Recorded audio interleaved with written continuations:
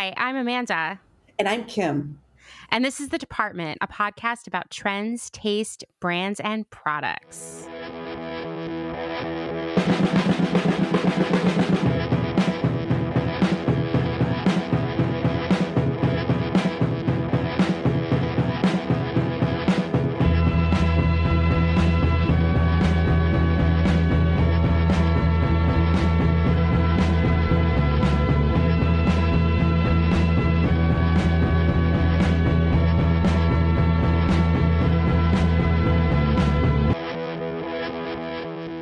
Amanda, have you been following this thirst trap trend?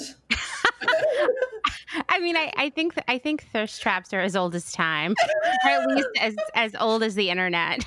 I mean, well, Martha Stewart has recently been trending for having a thirst trap Instagram where she's at her pool, rising from the murky depths, looking sexy AF, and they keep talking about how she's a thirst trap. Have you seen this? I haven't, but I need to because I love Martha Stewart so much. You have no idea. Oh. And I have been loving her quarantine content because she's sort of like, there's just like a lot of ennui going on and lots of just drinking and being frustrated with her house guests. And I just love it. Do you remember when, I think this might have been like a couple of years ago, and this was trending, was the fact that Martha Stewart's, she would take these pictures on Instagram of the food that she made.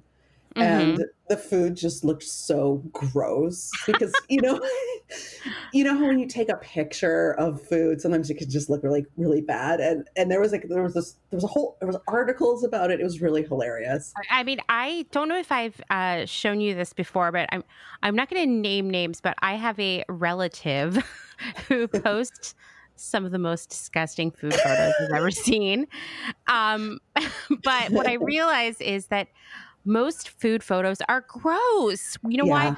We're used to, like, in magazines and in cookbooks, that food is heavily styled. And most of the time it's not even food. It's like, weird clay and butter and things that are sculpted to look like real food. And like, ice cream is always mashed potatoes and stuff like that. So lighting is key in this. And photoshopping it. I mean, like, that's why I feel, this might be a trend for a different episode, but maybe I want to talk about something briefly that has de-trended, which is I almost never see food photos anymore on Instagram. And that's probably because people aren't going out. They're like making their food at home and they're just not as proud or. I mean, I still see bread. You know, I'm going to be honest. I'm going to be a mean girl for a minute. When I see bread photos now in August, I am like, you're basic. Because that trend's over, guys. Move on. Well, this episode is not really about thirst traps. It's about beverages that are trending right now. Beverages can make or break your day. They can be a great upper, a great downer, refreshing, jubilant.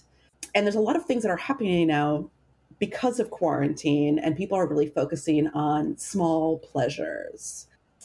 Quarantine has made one of our favorite caffeine fixes, coffee, really hard to get. You go out, you go to your favorite cafe, maybe in the morning, maybe at lunch, maybe, I don't know, during your breaks. And we've had to get kind of innovative just to make our homemade versions try to match that specialness of a cafe version. Everyone likes their coffee a little bit differently. If you are my mother, you like a drip coffee, ideally hazelnut. Oh, ideally, Mrs. Christensen. Oh gosh, yes. Ideally in a Winnie the Pooh mug and covered with lipstick, left around the house and reheated over and over again in a microwave. And in our office, my office where I work, we have an espresso machine. We added it, to kind of elevate our coffee experiences. We have a couple cafes around us, but for a quick fix, it's nice to have. It's clean, it's convenient, and it kind of gives you that kick you need. And this might sound controversial, Amanda. I don't know if you've actually tried Nespresso. Oh, I have. I also had a job with an espresso machine. And I didn't like it. I did not think it was good. It was like adequate caffeine, but Yeah. Yeah, it was not that It's a great. means to an end. It's an easy solve for an office experience. Mm-hmm. We do have this ongoing joke at my office. We will get all the different types of pods. We'll get like the chocolate, the caramel. There's like biscuit flavor. There's a cafecito. Oh, There's all these different like fun ones that we try to get, and the aroma. You could smell it from the aroma, but literally they all taste the same. totally, totally. I remember this from my office job where we had it, and the executive assistant who ordered all of our snacks and coffee supplies and whatnot would ask us, "Do you want Kenya this time? Do you want Italian roast?" And it was like, they're all the same, Who dude. It doesn't cares? matter. Yeah, no one cares. Who cares? At this, like, it doesn't matter. It's going to be the same kind of like dark burnt, bitter. You're going to douse it in a bunch of almond milk or whatever milk whoever brought it. You're going to try to dress it Mm-hmm. up. Well, so I've been in quarantine, obviously, and I need my caffeine fix. I like to get up in the morning and I like to work out. So I try to drink a pretty heavy dose of caffeine early in the morning. And I found I would order on Whole Foods these concentrated cold brews. They have them at Trader Joe's, they have them at all the grocery stores. I would have them delivered. They'd be big, bulky. They're like $12 a pop. Maybe if you get like the Whole Foods brand, it might be like down to like $9 or something. And after Mm-hmm. months, and I'm just looking at my refrigerator, and it's full of these these glass bottles. I just like, there's got to be a better way, and I did order some of the make your own cold brew. I've got the little canister that you get. It's like a little Japanese canister. You brew it yourself in your refrigerator, but it's just not as strong as I like it. So Mm-hmm. I basically just Googled cold brew concentrate. And what popped up first, they were doing an ad for it, is this company called Jot, Jot. Have you ever heard of it? I haven't until you mentioned it to me. Now I'm considering buying it. Yeah, it's actually been really awesome. It's a cold brew direct to consumer disruptor. Yeah. So Jot is made with organic beans. It's the most concentrated form of coffee in the world. In the world? Yeah, in the Wow. world. And I actually bought this product before even really kind of reading all the reviews, but they definitely did a big press push in the past couple of months. And they kind of came out just recently, like perfect timing. And actually all of their reviews, like Fast Company, Bon Appetit, all these places, they're raving about it. They all love it also. It's just a tablespoon is all you need to transform any liquid into a truly remarkable cup. It's literally just water and coffee. They don't add any sugars, no sweeteners, no flavors. They also have a big commitment to sustainability. So they just use, that organic fair trade beans. They use a revolutionary process that reduces waste by getting 30% more brew out of every bean. And then after that, they compost 100% of their spent grounds as soil amenders for local farmers. So each of these 200 milliliter bottles is 14 cups of coffee. It's $24 if you're buying it individually. And then if you buy more, the cost per cup reduces from about $1.70 a cup to about $1.36 a cup. And you can put it on a subscription. So it just kind of keeps Mm-hmm. coming. And can I tell you, it is strong. Like it Wow. really, and you can decide how strong you want it. Obviously, it's 1 tablespoon.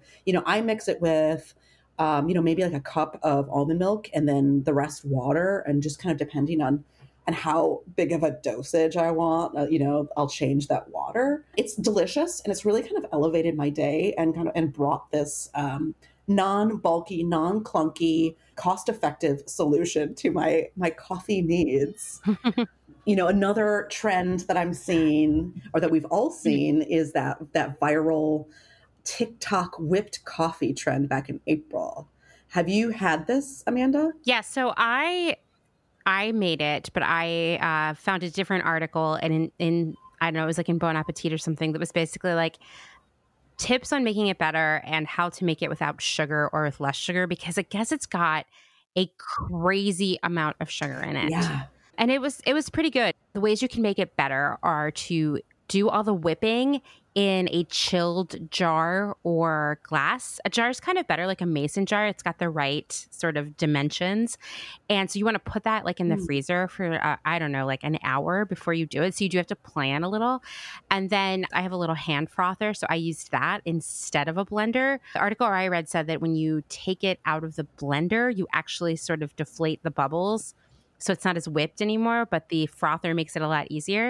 And I thought it was pretty good. But honestly, to me, my favorite coffee drink is and you know this because you've seen me get it from Starbucks, is the cold foam cold brew. Yeah, that's a really good one. Yeah, so I've been making my own version of that at home, and it's pretty similar, except instead of whipping the coffee, I whip whatever milk I'm going to use, which is usually a coconut milk creamer. I just do the same thing, cold jar with the hand frother, spoon it in, and it's delightful.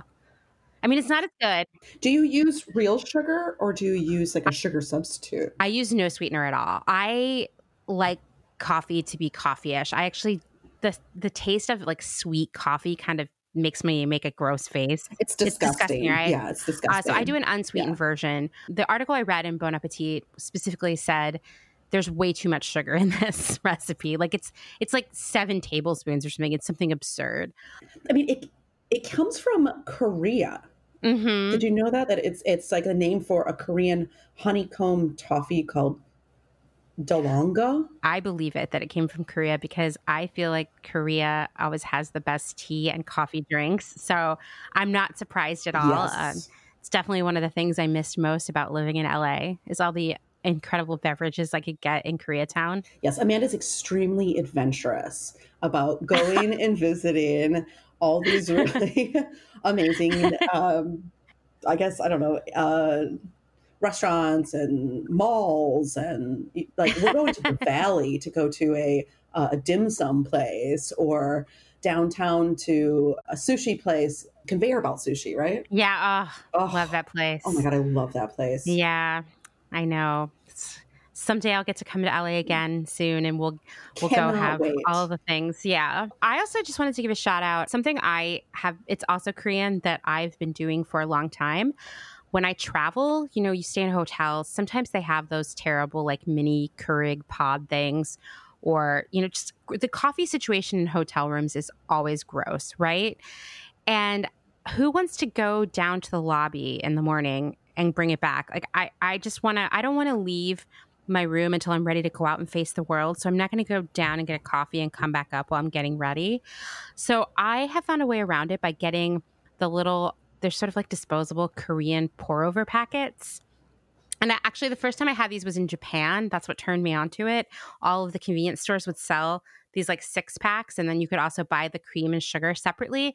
And it's basically like you rip it open and you unfold a little I don't know, it's like a coffee filter basket that has little hooks that hook over your cup, and then you pour the hot water over it. And so you've got pour over coffee, right?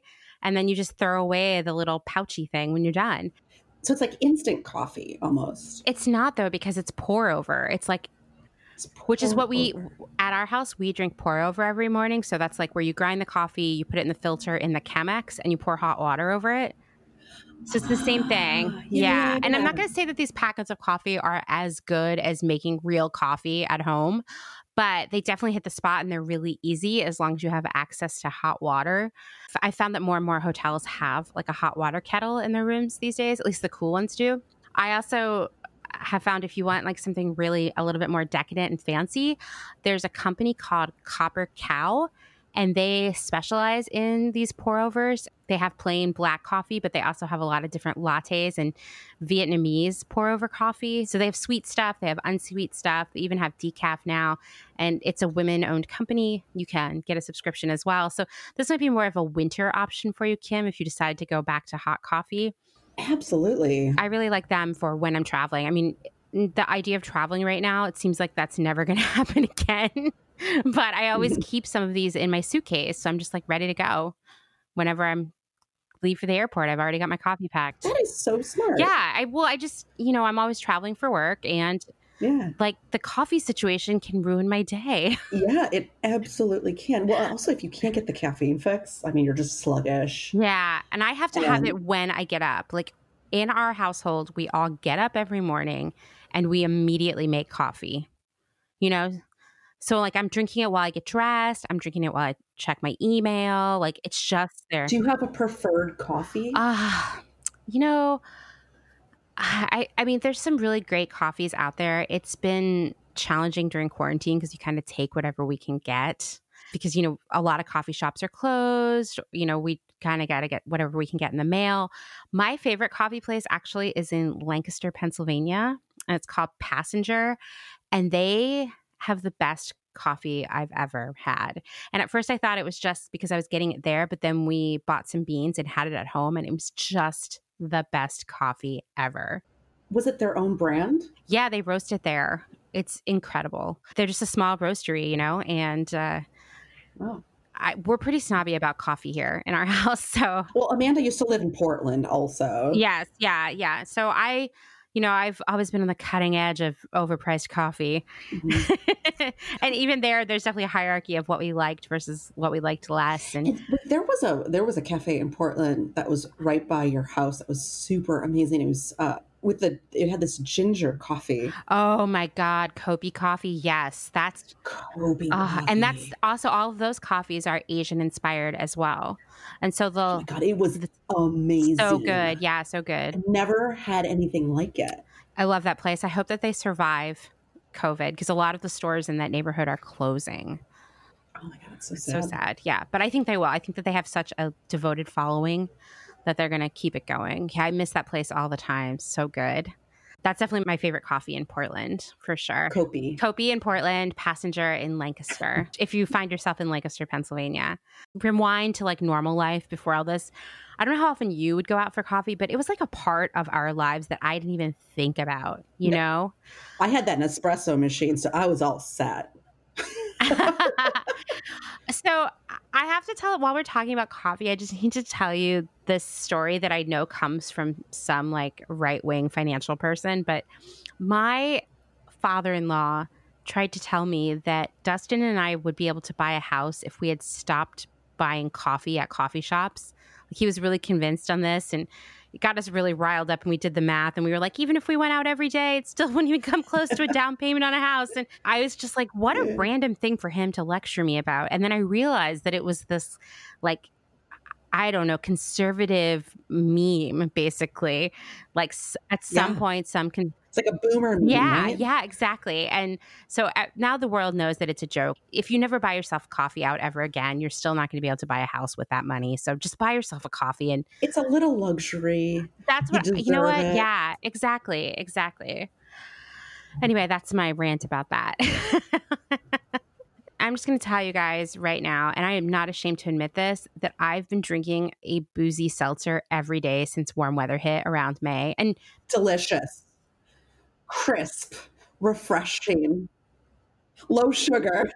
Before that, Dustin was becoming sort of an amateur mixologist, and he was making a lot of cocktails. But when the warm weather hit, it was like, what else would you want to drink? You need that carbonation, that hint of hydration.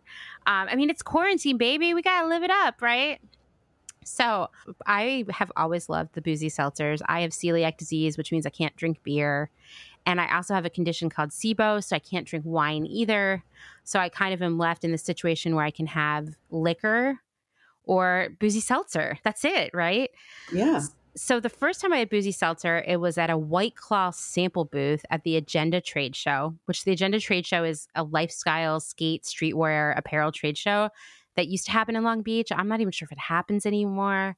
It's the long day of dealing with vendors and people trying to sell me stuff. And this just took the edge off. I was sold. It's actually a pretty cool trade show. I mean, they always have really good food carts. And they do. And they're always giving away free stuff. I think I got like a bunch of Patagonia.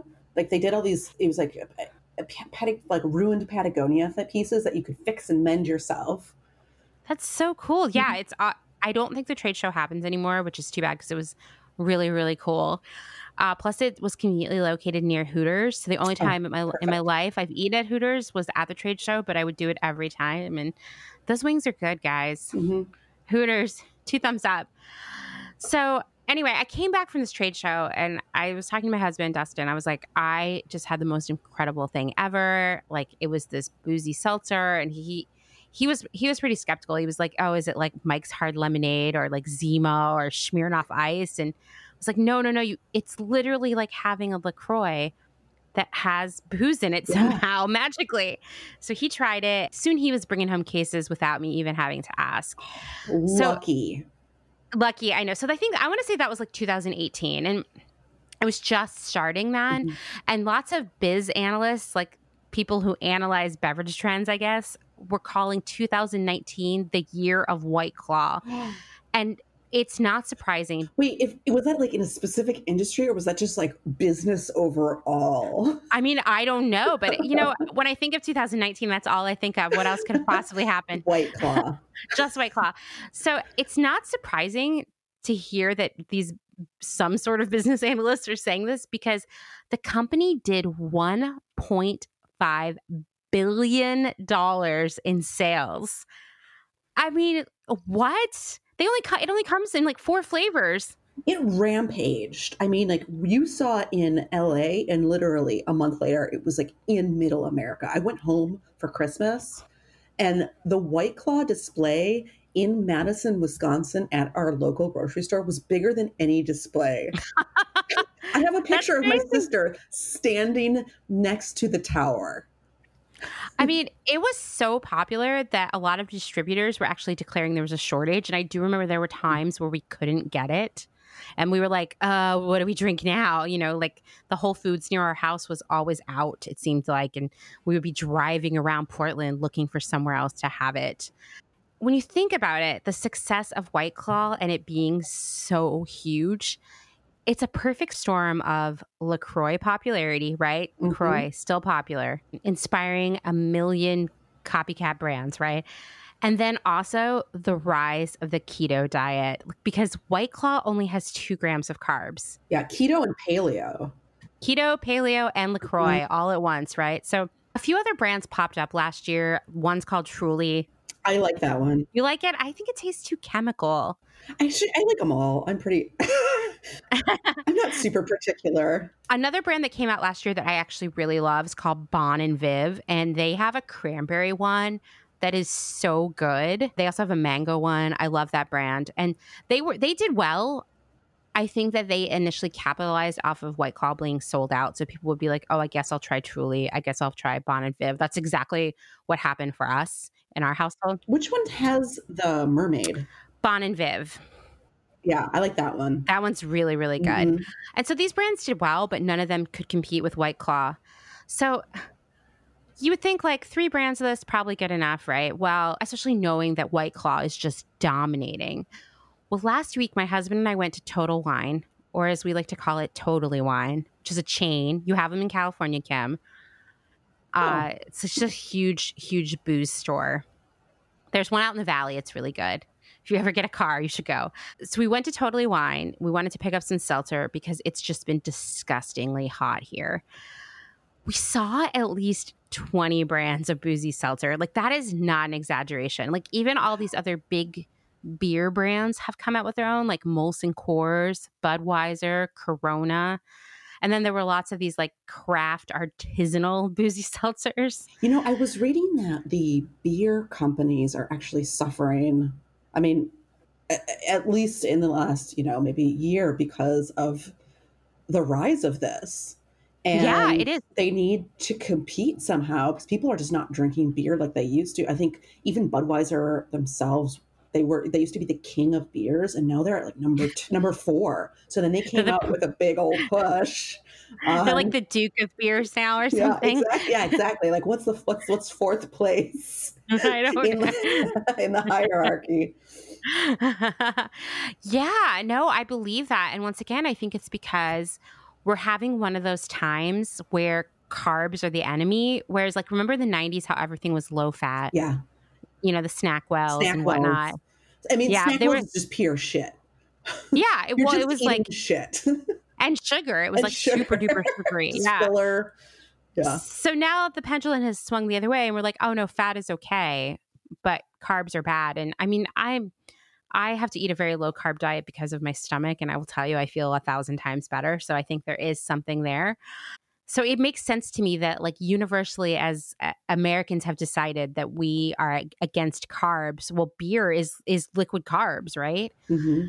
My boyfriend in college was just binge drinking at a party, like just drinking straight out of a bottle of gin. And I was like, I don't think you should do that. You didn't have dinner. And he was like, well, yeah, I had a couple beers. They're like bread. I'll be fine.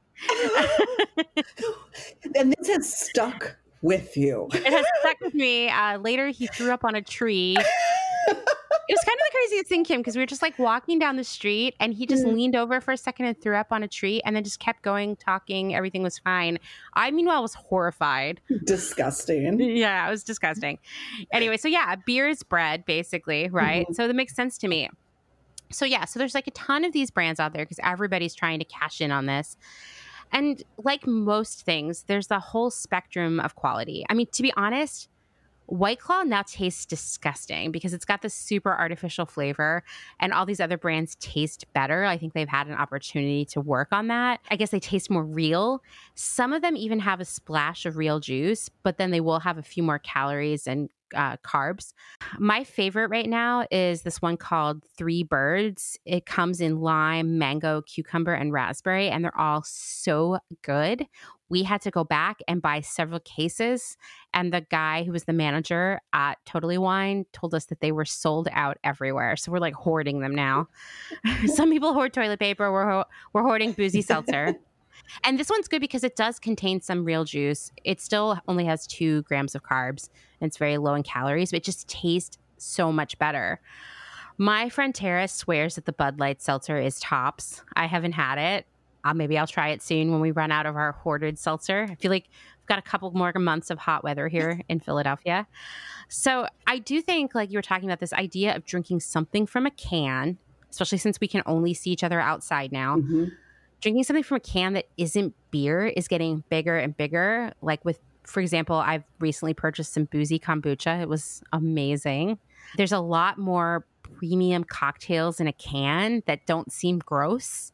And there's even these like pre-made rosé spritzers that I've had that were really good. They weren't like what we think of when we think of canned cocktails. You know, we think of like, I don't know, wine coolers and Mike's Hard Lemonade and things like this. These were like really good, high quality. Yeah, I feel like we're kind of getting into like a different game here, you know, of different, like actually delicious alcohol beverage offerings that just really, you know, haven't really been around. We've had to kind of make our own, and now they have been packaged for us. Totally. I mean, my hope is one of my favorite things to drink in Japan, also Dustin's favorite, are these canned highballs.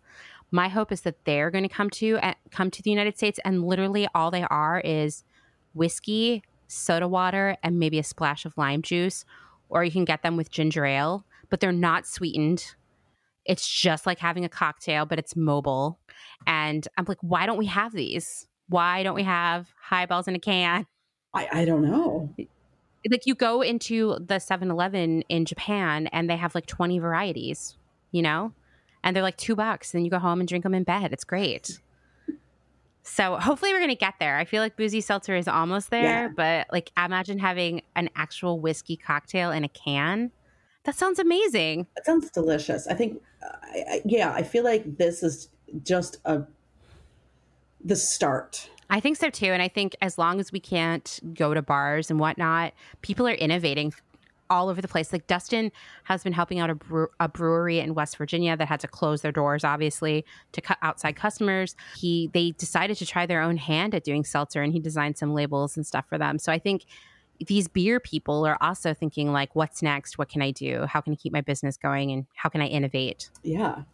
I mean, I feel like, you know, innovation is going to come in flavors. And like you said, potentially looking to the Asian markets and seeing what's successful over there, potentially like probiotics and like infusing with more healthy things.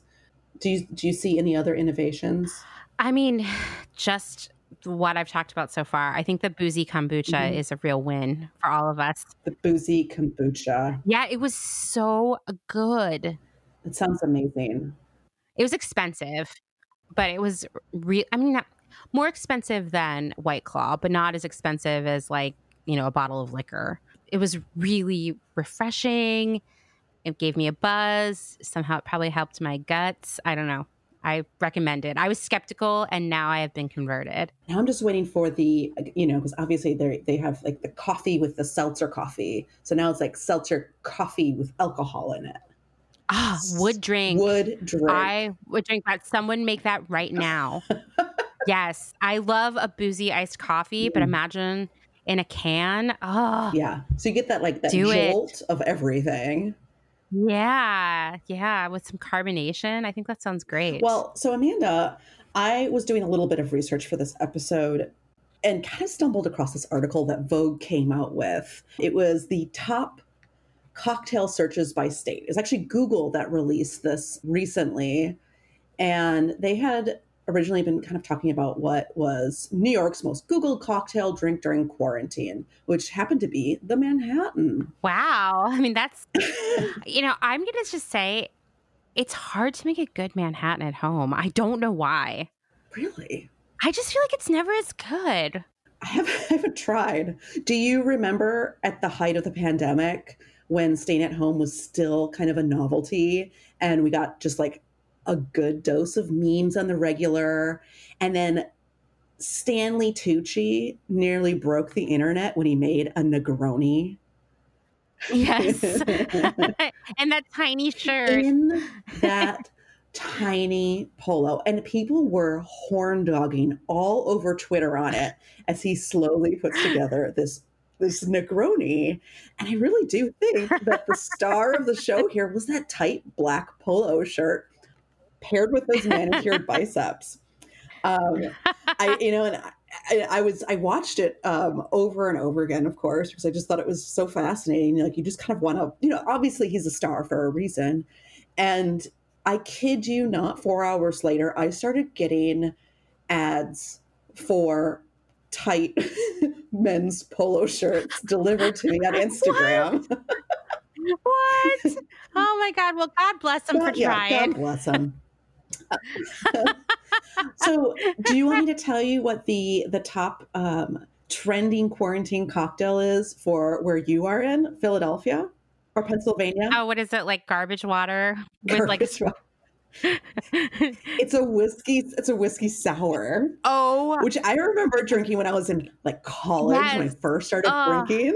You know what? That makes my stomach like tighten up because I had so many of those at a specific age, and they're just like sugary and gross. Yeah, they're gross with the mix. I'm sure if you made a nice one with like freshly squeezed juice, it'd be different. But anyway, I'm not surprised. That drink is going to cause diabetes, guys. Well, I looked up, so, I'm from Wisconsin. I looked up what Wisconsin was making. The drink of Wisconsin is the old fashioned. It's a brandy old fashioned sweet. But they were not making that. They were making, get this, a grasshopper. Oh, okay. That like what?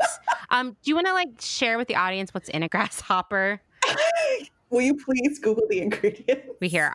I'll just Google the ingredients right now. Disgusting. Okay. It is. Are you ready? This will really sit well while you're in quarantine. Cream de menthe, which gives it a green color. Like what? Cream de cacao.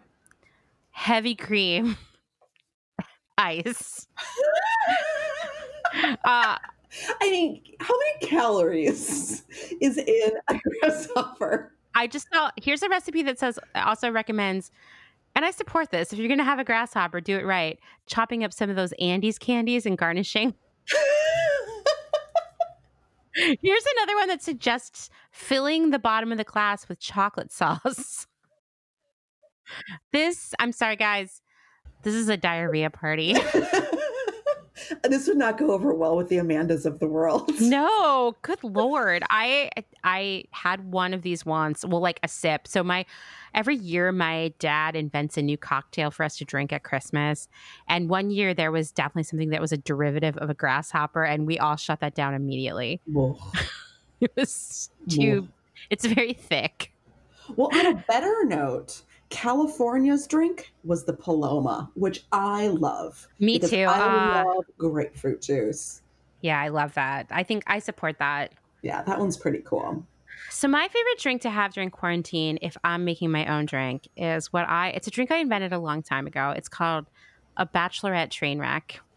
And Oh my God, I nearly spit all over my computer. no, I was not expecting that. I don't know if my friend Alana is going to be listening to this episode, but when she hears this, it will take her back to the days that we invented the bachelorette train wreck, which is some coconut rum. Oh, No, this is good. You're going to like this, Kim. okay. Coconut rum, soda water, a splash of pineapple juice. So it's low carb, tropical, refreshing. Tropical. Yes. And so if I'm left to my own devices, that's what I make. I am not embarrassed to drink coconut rum, and there's some really high quality ones out there, guys. But why is it called the Bachelorette train wreck?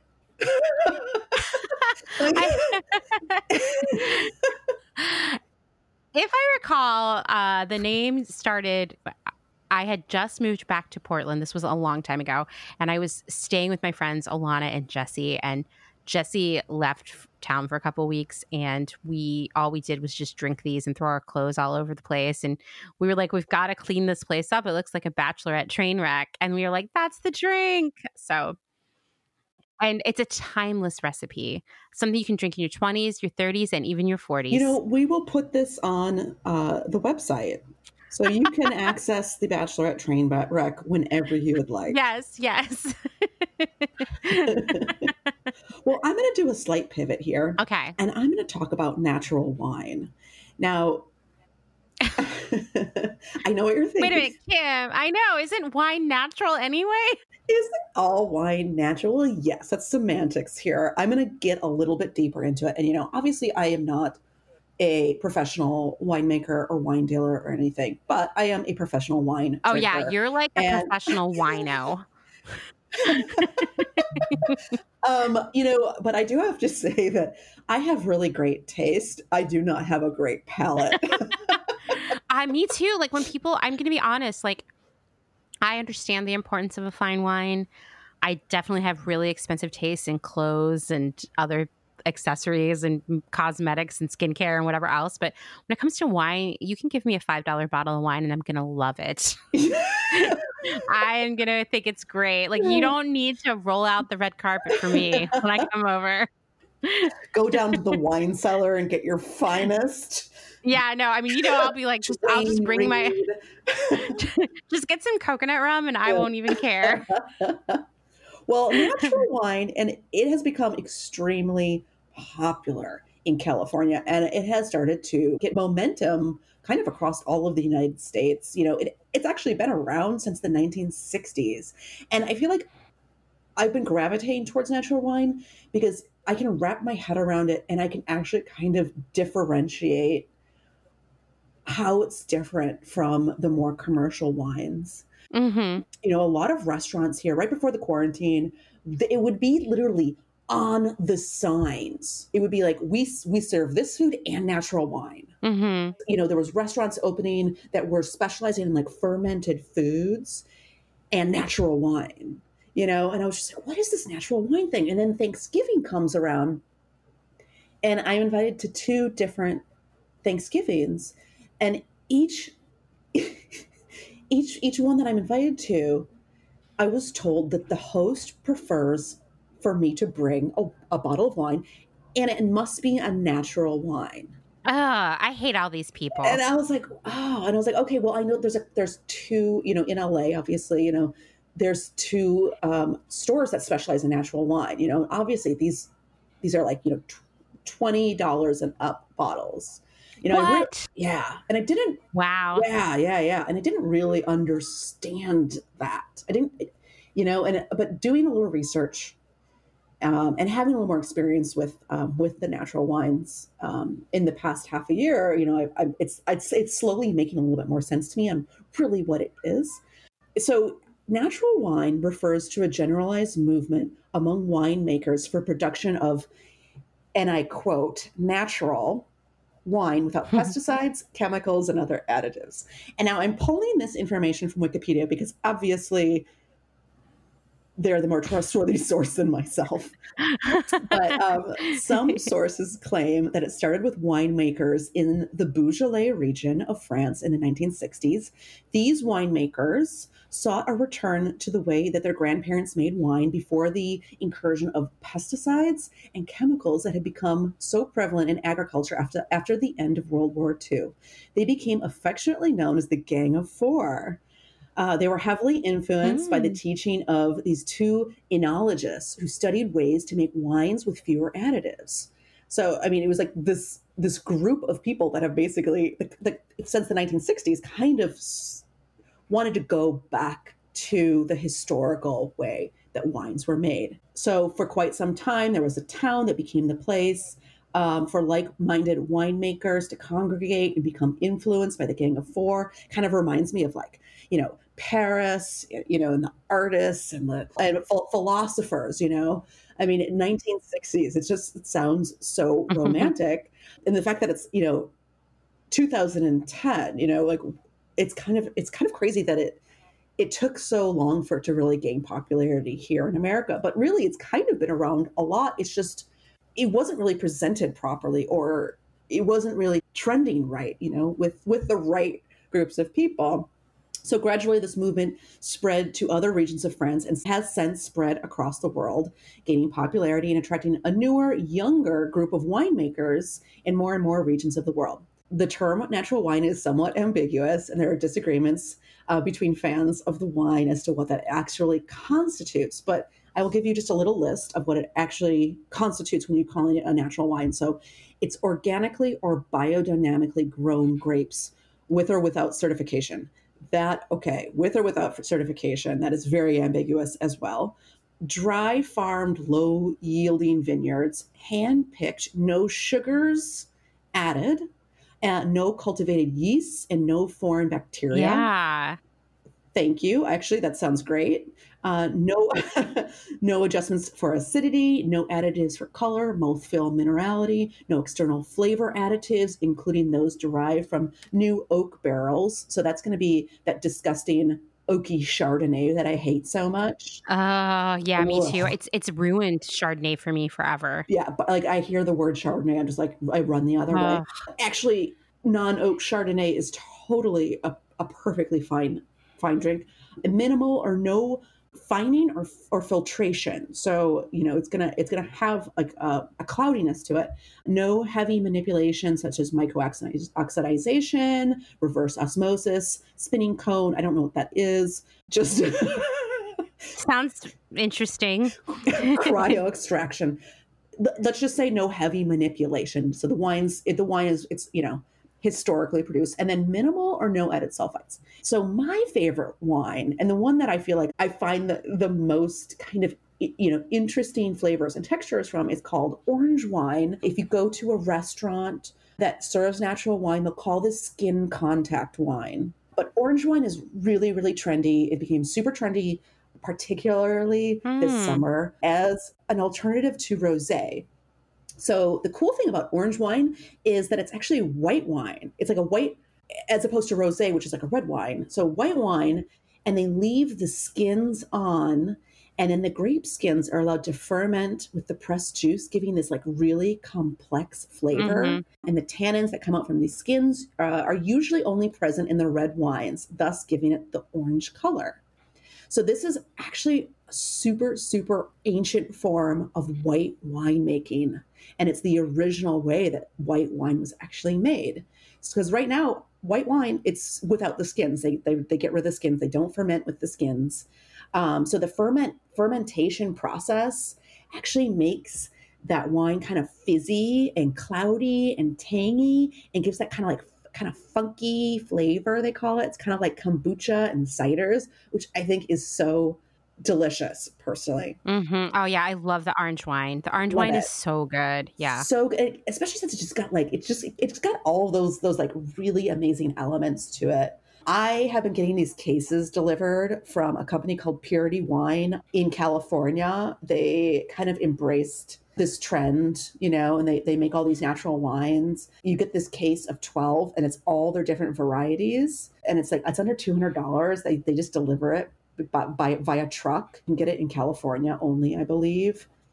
But he also sends this crazy email after you get it, and it is like, I mean, it's like 5 pages long that go into what, like, the story, the actual history behind every single bottle that you just got, which is really cool. It gives it a little story there, and then we have out here a bunch of wine stores in LA. Like, I'm in the Echo Park region, so it's like Psychic Wines, Tilda, Bar Avalon, that actually like specialize in all these natural wines. And when you go in there and you don't really know what you're looking for, they are so informed. They will help you, get exactly what you want. But you've been drinking these wines a little bit, right? Yeah, the first time I had it was on the trip where I caught coronavirus. Oh. But I have really good memories of the orange wine in Joshua Mhm. Tree, outside Joshua Tree. I guess it's in Yucca Valley, actually. There's a store called the Wine and Rock Shop. Mhm. My friend Beth works there, or did work there, and she introduced me to the phenomenon of orange wine. It's so good. And I thought I'd never see it again when I came back to Philadelphia, but there's actually a place here in Philly called Lunar Inn that sells them for takeout. Amazing. I mean, it's So, wildfire. It's going to be everywhere. I mean, as everyone's yeah. embracing this more natural way of living and a sustainable way, like, this is the kind of wine that's going to keep growing in popularity. It is a little more expensive. Yeah, So, definitely. you are paying a Hmm. slightly premium price for this product, but it does go back to these small family winemakers that are just doing things that they absolutely love. Hmm. Hmm. So, as I've been going through this exploration, I also have been stumbling across, and actually they've been stumbling across me because I get delivered these ads more than more than me even finding them. But there's a lot of new social drinks, they kind of call them. They're like disrupting social drinks that have slowly become available on the market. You may have heard of this one called House. Have you seen this one? I am Googling it right now because I bet I have. I get all the Haus. ads. Oh, yes. Okay, I have seen this. Yes. Yeah, they have beautiful marketing campaigns. The bottles are beautiful. Bottles are gorgeous. They really know what they're doing. I've seen the ads. I've always been intrigued, but I didn't really know what it was. So this is a new disruptor in the low proof alcohol beverage industry, which doesn't really exist. Like, they kind of were competing with an Aperol, which is a classic Italian bitter aperitif that is Mm. also low alcohol and was kind of designed to be low alcohol. This one claims to be 7 times lower in sugar than the classic Hmm. Aperol. It's made from unoaked Chardonnay. Oh, interesting. So, I mean, the yeah. flavors, I'm looking at the flavors right now. They sound Mhm. incredible. There's bitter clove, citrus Mhm. flower, rose rosé, lemon lavender, and ginger yuzu. And it's all real fruits, herbs, botanicals, and it's made in Sonoma by a wine industry veteran. Wow. Yeah, cool, right? So, Yeah, very they cool. market it in a lot of different ways, but a lot of it's about just having a beverage, but having a low alcohol proof, and enjoying your time socializing with your friends and not necessarily regretting it in the morning. But one of the coolest things about them is that they kind of found this loophole. Because they're an aperitif and under 24% alcohol, their aperitifs range from about 15 to 20%.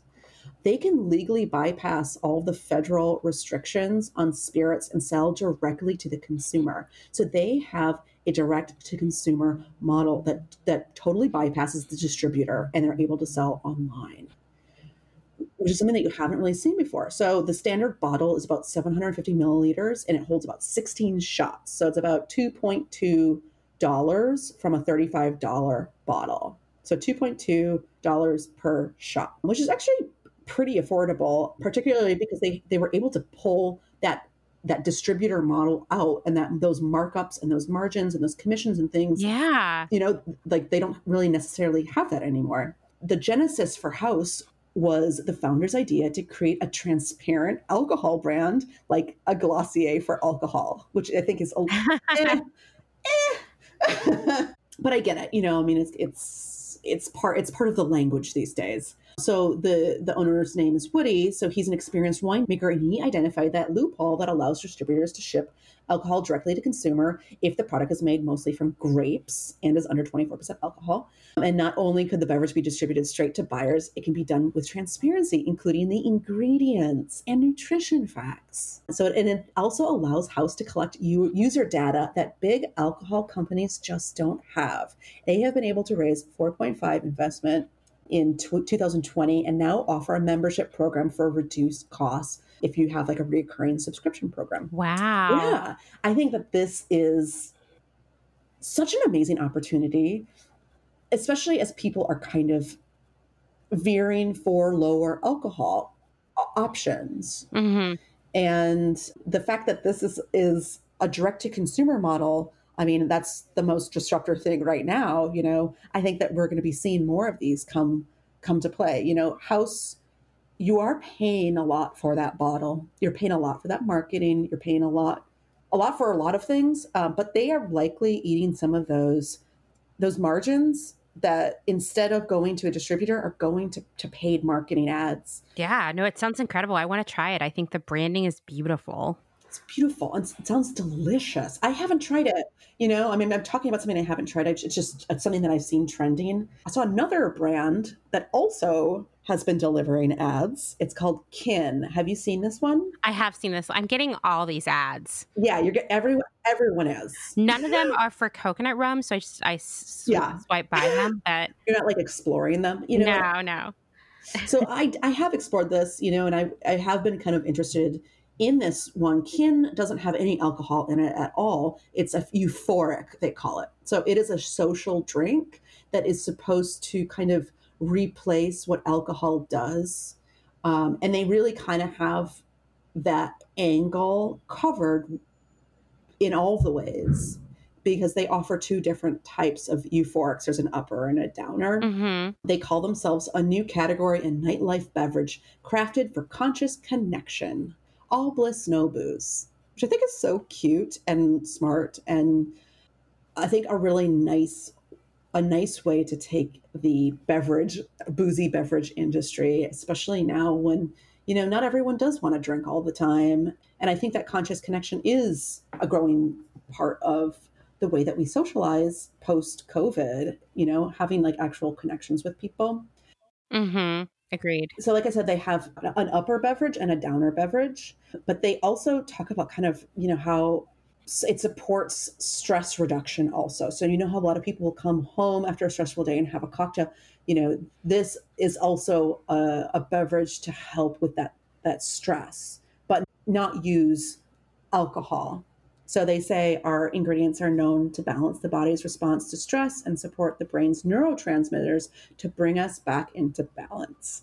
I mean, I would love to try it and see, I think a euphoric, obviously it's playing with your brain receptors. It's not just, like a probiotic or, just some herbal blend. It is meant to kind of change the way that you feel without CBD. I was trying to figure out what was in this. So I'm on their site right now. Yeah. And I'm looking at the mellow one. What's this one called? Dreamlight. And it's micro doses of melatonin and reishi mushrooms. So yeah. Because I was like, what could possibly be in this? Can you look at the upper one? Yeah, I'm curious. I'm looking at that one next. I'm like, and just micro doses of cocaine. Yeah. No, Right. just kidding. High road. I guess it's probably this high road one. Put the soul back in social is what the copy says. Grounded in an herbaceous palate.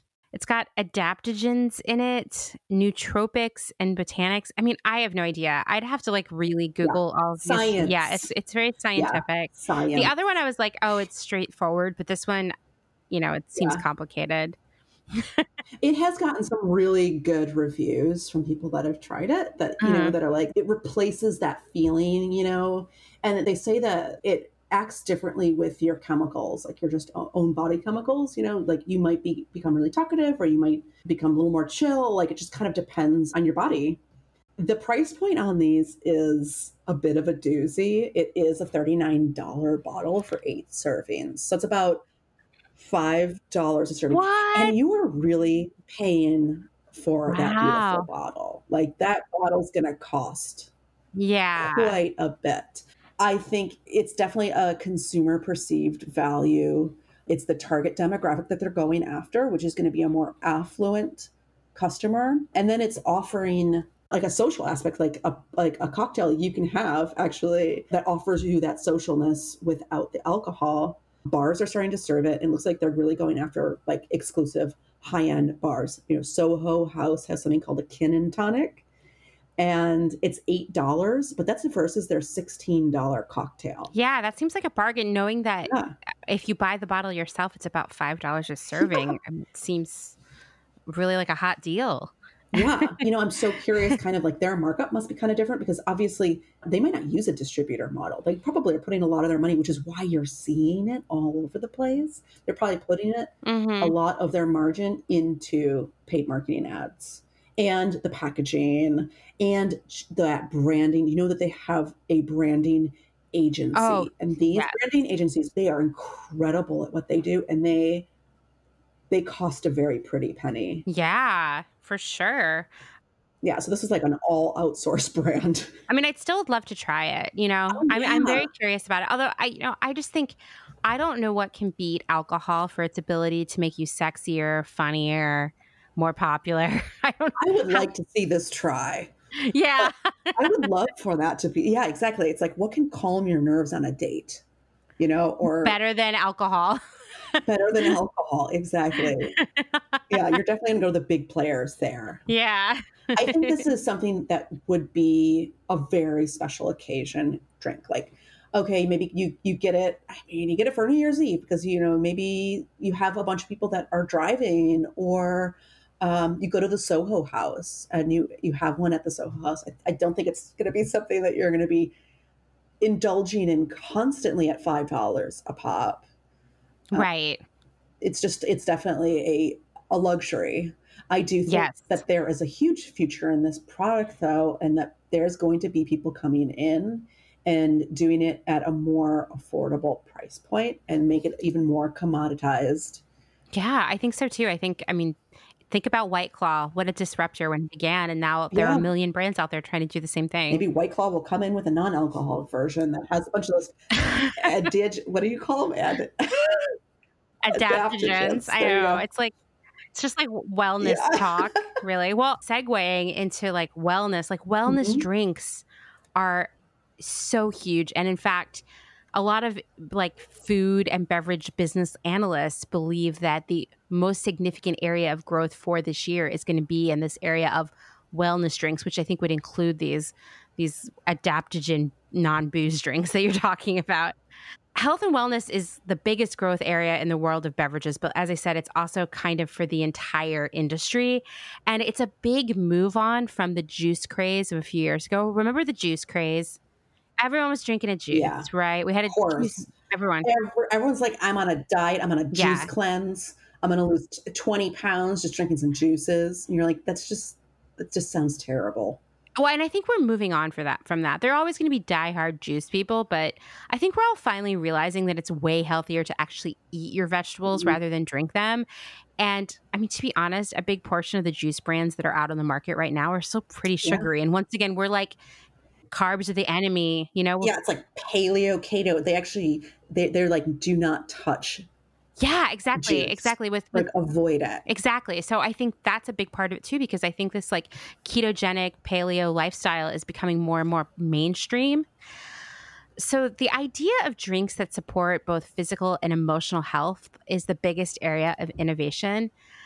Part of it is like customers are looking for this back to the basics approach in terms of added ingredients, which also is sort of a move on from juice. So they want stuff like vitamins, minerals, omega-3 fatty acids. They want these like functional drinks, whereas juices were just juices, right? These are more like they're simple, basic ingredients that could make you stronger or feel better, more powerful, healthier. Probiotic drinks, for example, are a huge part of this trend, like gut shots. You know, you can buy those anywhere now. I've seen them at Wawa here. Little shots have probiotics with some other stomach soothing ingredients added. I don't know if you've had this brand of quote soda, Kim. It's called Olipop. I get the ads. Oh my God, I love it. So I first discovered it in LA in Highland Park. It was the first time I'd had it. And it's a no sugar soda, in quotation marks, that contains fiber and probiotics, which I know you're like, it Fiber. sounds disgusting, right? But it's so good. It's not gritty or anything like that. Actually, it sounds really great. Yeah, it's so good. I'm obsessed with the cola flavor, which I think could easily be turned into an amazing float with some coconut milk ice cream. Like it's just, it hits all the points in your brain that like drinking a Coca-Cola will without the sugar. They have other flavors too. I know the strawberry is very popular. Anyway, I was excited to discover Olipop has arrived here on the East Coast, and the health food store in my neighborhood has it. So I highly recommend that. Is the fiber, is it kind of like, I mean, it's a clear beverage. It's not like. Yeah, no, it's not thick. It's not gritty. I don't know how fiber technology must have improved. But yeah, and then it's got the probiotics in it too, and it tastes really good. I mean, it does have a sweet flavor. There's something in there that's giving it a kick of sweet, but from a carb perspective, it's not that bad. Cool. And I think it helps with your digestion. It just kind of depends what you're looking for there. And then there's this idea, kind of going back to the alcohol that you were talking about, of these like mood boosting and stress relieving beverages that contain the adaptogens and CBD. I'm a huge fan of a brand called Vibes, Vybes. Terrible name, but they have this strawberry lavender that is so good. And they also have a blueberry mint. All the flavors are really good. It's not sweet. It's refreshing. I think they work. They make me go to sleep. So there's the CBD is definitely working in there. And then there's also Recess, which I feel like bombards me with ads on every social media platform. And they have a coconut lime flavor that is so good. But as you know, I'm a coconut fan. Mm-hmm. And like I said, I think these CBD drinks work. Now, maybe more and more brands are going to come out with these, and then people are going to start cutting corners. I feel like that kind of happened with kombucha. You know, now everybody makes a kombucha and the quality is all over the place. But the few people who are doing it right now are giving you really high quality CBD. A few months ago, back before quarantine, I had a CBD drink from Cha Cha Matcha, and I fell asleep on my hotel bed like 15 minutes later. And the Vibes drinks that I was talking about earlier, they have helped me chill out on the train and just feel a little bit less anxious, not totally pass out like I did from Cha Cha Matcha, but I can feel relaxed. But here's the thing. None of these drinks are cheap, whether they contain CBD or just a lot of vitamins. We're looking at like $8 to $12. Whoa! Wait, I know. What? Yeah, for like a can. It's in a can, right? I want to say the Olipop is more like $5. So what a hot deal! But Vibes is, I've seen it anywhere from $8 to $12. It's not cheap. Yeah. I know, and it's one serving. Do you think it's the ingredients, or do you think it's the fact that it's new technology? Do you think it's like they're really trying to target a certain demographic and they want to have a more premium price point? I mean, I think it's all of it. I think all of these products have incredible branding, which we know is expensive. They're putting a lot of money into their branding. I mean, and CBD is such a craze right now. I thought maybe it was going to die this year, but I think now that we've all been locked up, it might be picking up even more momentum because we all have so much anxiety. I don't know how much it actually costs to make CBD, but everything that's halfway decent that contains CBD is really expensive. I mean, you get what you pay for there, right? So that's true. It could be a lot of things. It could be expensive marketing. It could be the branding. It could be they're using high quality products. It could be all of those. It could also be that if that drink were $2, you'd be more skeptical that it would work. You know, the psychological aspect.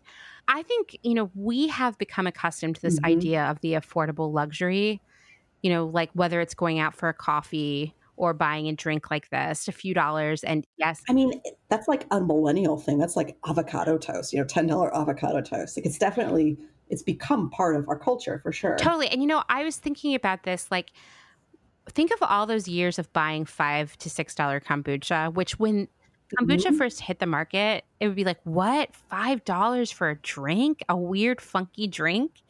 Now we don't think twice about it. Gosh. Right. Vinegar. You're paying $5 for a vinegar drink? I think it like warmed up our wallets. So now we don't feel so bad spending $10 on one bottle of something that doesn't even have alcohol in it, right? Right. And the funniest part is like, why is alcohol considered to be more worth the the dollar spent. Right. I mean, it's also, You know what I it's mean? also psychological for us, I guess. Mhm. When your drink is really cheap, like an alcohol, like a cocktail drink, when it's cheap, you're like, oh, it's going to be gross. Right. So we also, people like us, Kim, have been trained to feel that all cocktails should range from $12 to $25 or they're not worthwhile. Right. Yes, because we live in LA, we live in New York, Philadelphia. Yeah, of course. So if someone was like, "Hey, would you like this $5 cocktail?" You'd be like, "Gross." Deal. Yeah, what's in it, right? So Cheap. I do think that there is a psychological component. Like, Yeah. for example, talking about our favorite sushi place in LA, the conveyor belt one, it's really cheap. So when I tell people this sushi is really good and it's really cheap, they're like, "Oh, I don't know." Yeah. But then you go and it's so good. I mean, granted, it's a lot of like fried things. It's not like the elevated, elegant. You're not going to like Nobu here. You're going. Right, You're but getting it's fresh, it's so delicious. much crab. It's so cheap. It's really Yeah. it's good. I mean, but we're also coastal, so it's not like they're paying the transportation costs to get something That's true. inland.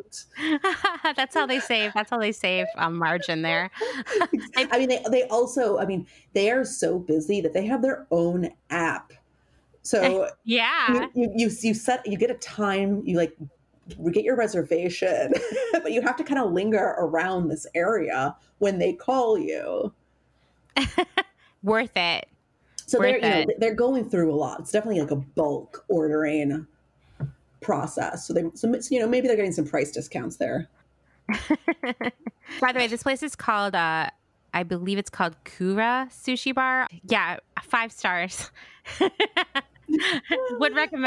Am recommending. Take everyone there. So anyway, that concludes our hot beverage talks. I thought I wanted to talk to you about something that's been on my mind, which is that article that came out about Everlane. Yes. Yes. I think it was on New York Times, right? Yeah. Broke the Yeah. story. I mean, just one in a series, right? I'm excited because, you and I have talked about this. A lot of these brands came up at the same time that secretly had a really bad culture, like a really toxic culture. Like I think about Away, for example, Reformation. It's like their agenda buried the toxicity. Yeah, like we were like, oh, they do good things. Okay, the thing about Mhm. Everlane is it was the whole like radical transparency, but like I never quite got what the do-gooding was there because they were radically transparent about pricing, I guess, but the reality is that the clothes were not of very good quality. They were just fast fashion Mhm. with good marketing. I think, Yeah, it was built on a marketing model. It was a company that was actually built from the ground up on disrupting the fashion industry so and be direct to consumer, but using that as their marketing. which is like what? Tons of people are direct to consumer, Now that we're dissecting it, I'm like, wow, we were all really scammed because being direct to consumer, wow, that's so radical and transparent. I've never heard of just buying something from a website. And I always thought it was dodgy because they never talked about their supply chain. I mean, they do show what factory the product comes from Mm-hmm. in the product description. Right. But it was like, what about the suppliers? It was just. Right. What about the suppliers? Like what? Because what you were saying, I mean, the brand was far too boring and snoozy for me to have any interest in buying anything. But you have personally purchased something and experienced their quality. So you are saying that the quality. Okay. Go on. Okay, so I bought a raincoat because everybody at my job at the time was obsessed with Everlane. Even though I was working for like a retailer, it wasn't the fashion. I mean, you know where I'm talking about, Yeah. Kim. The people there weren't like fashion forward, trendy, but everybody was like, no, get a raincoat from Everlane, do it. It'll be the best. And I got it and it was crappy. Like I should have bought a raincoat at Uniqlo. Yeah. Right. You're gonna get the same. It probably would have been half the price and lasted twice as long. Like it was not nice. It had a terrible zipper. It felt like plastic. It was not waterproof. The fit was really bizarre. It wasn't waterproof. I mean, it was like water resistant, God. but that's not the same, No, and it's not the same. the fit was just not that good. The So lining was horrific. Like just gross nylon lining that felt like Halloween costume fabric. It was just terrible. And so I never bought from them again, but I would still hear about them all the time. And I felt like they were a darling of all, like of all the blogs like Refinery 29 and The Yeah. Cut, and everybody was talking about them all the time. And then I would look at their latest promotion and look at the product and be like, wait, this is, Ugh, boring. yeah. Oh, So anyway, I don't know. I think we're on the dawn of a new era where you can't pretend to do good things, but really do bad things behind the scenes. I hope. yeah, I totally agree. I mean, we keep seeing the exposures and these companies that are these darlings that have these agendas that are public. You haven't mentioned what the article was really about. And it was about the toxic culture. It was about fat shaming and Racism, like microaggressions, like touching people's hair and just not promoting Black people, There was that yeah, one section where yeah. the creative director put her hand all the way through a woman's hair to like scraping her scalp. I mean, that is Ugh. so inappropriate. The Black people that worked there could never be promoted ever. They were held back. And then how about how when the customer service team tried to unionize? So the customer service team, as far as I can tell, worked Yeah. remotely. They didn't actually work in the office. So they didn't get any of the same perks. And they also then didn't have the same opportunities to progress in their career because they were off site. So it was sort of out of sight, out of mind, right? They attempted to unionize. And I will say I've been noticing this pattern, Kim, that all of these places that have a toxic culture, the people who work in customer service are really bearing the brunt of it, right? Like they're having the Yeah. worst experience. It seems like they just get abused the most. It's like lowest common denominator. Yeah. Thinking about Away, Away was like abusing their customer service team. There's no way around it. So the customer service team at Everlane tried to unionize. And you know what happened? They all got laid off. Like a ton of people. And that's not a coincidence, It was definitely intentional, even though Everlane denies it. Everlane's definitely taking the same approach that everybody else before them has, which is deny, deny, deny, even when there is a very strong thread of evidence, right? Yeah. They don't want to make clothes in plus size because it's not aspirational, which if I hear that one more time in my Oh career, my I am going to God. like strangle someone It's everywhere. everywhere. It's been, I mean, like this thread is the same at most places, particularly places that, that we've worked or we have friends that work. Like this is just, it's an echo. We're like in an echo Yes, chamber. I can't tell you how many meetings I've sat in where someone in leadership has said, we cannot use plus size models or we can't extend our sizing because plus size is not aspirational. It's just like It's garbage, right? heartbreaking. Or I've also been in meetings where it's Yeah. like, no, we can't use a Black model. It's too edgy. Like, what does that even Mm-hmm. mean? That the existence of being Black Yeah. is edgy? What that is just some casual racism being thrown out at work. Yeah. There you go. That's exactly it. I think this is a giant wake up call. And, there's a lot of retailers, I'm sure, just shaking in their boots. They know that they have a toxic culture because it's just so prevalent. I think either you clean it up Mm-hmm. or we just start a bunch of new businesses that are actually doing well. And that are actually accountable to the public and the customers. That's something that's on my mind Yeah. a lot, that when you can hide all this stuff away, like especially if you're not a publicly traded company, you have to report almost nothing. So you can hide stuff even more. But, even publicly traded companies, their only accountability to the public is financial. But imagine if they also had to speak publicly to their Oh, turnover rate amongst their staff and the racial breakdown of their leadership and their teams as a whole, and and gender, absolutely. And we don't ask that, so they don't need to tell us. And to me, when I go somewhere like Forever 21 or the Gap or, Target, I'm not expecting that they're doing good for the world. I'm just there to buy shit, right? But when someone's pretending that they're engaging in radical transparency and they're bettering the world and they're a disruptor, then they need to be walking the walk behind the scenes too. Yeah, agreed. But I think it actually was just the industry itself had such a toxic culture, and there was never a check and balance. Like nobody was ever held accountable. Like it just kept grandfathering itself. Absolutely. I mean, I think perfectly decent people think that the industry is supposed to be like Devil Wears Prada. And so they keep perpetuating this nastiness. But that was a movie. And it's important to remember that everyone in that movie at the end was miserable. You're right. Yeah.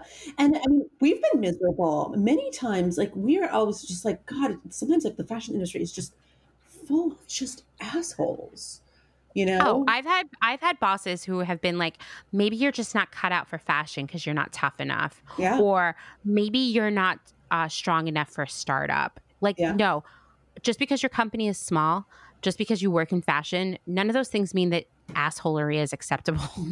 I mean, Amanda and I gravitated towards each other because we do like to think differently. You know, we are inclusive and we find it really important to have a really great company culture, you know, and a positive one. And but when you're constantly just being bombarded and you're constantly working in a place that doesn't believe so, which is pretty much the entire industry, you know, we find little hints of joy that this is finally being broken up. And it's finally being recognized. 100%. Because it'll change the industry to its core, and it's needed it so desperately for so long. Absolutely. I'm going to tell you that even places that you don't think would be that way, places that say they have a nice culture and post lots of social media of all their employees having such an awesome time, that's a lie. Even those places. It's usually a warning sign. It's usually like the red flag. You're like, it is. It totally is. I'm like, I better go check out the Glassdoor reviews for that company.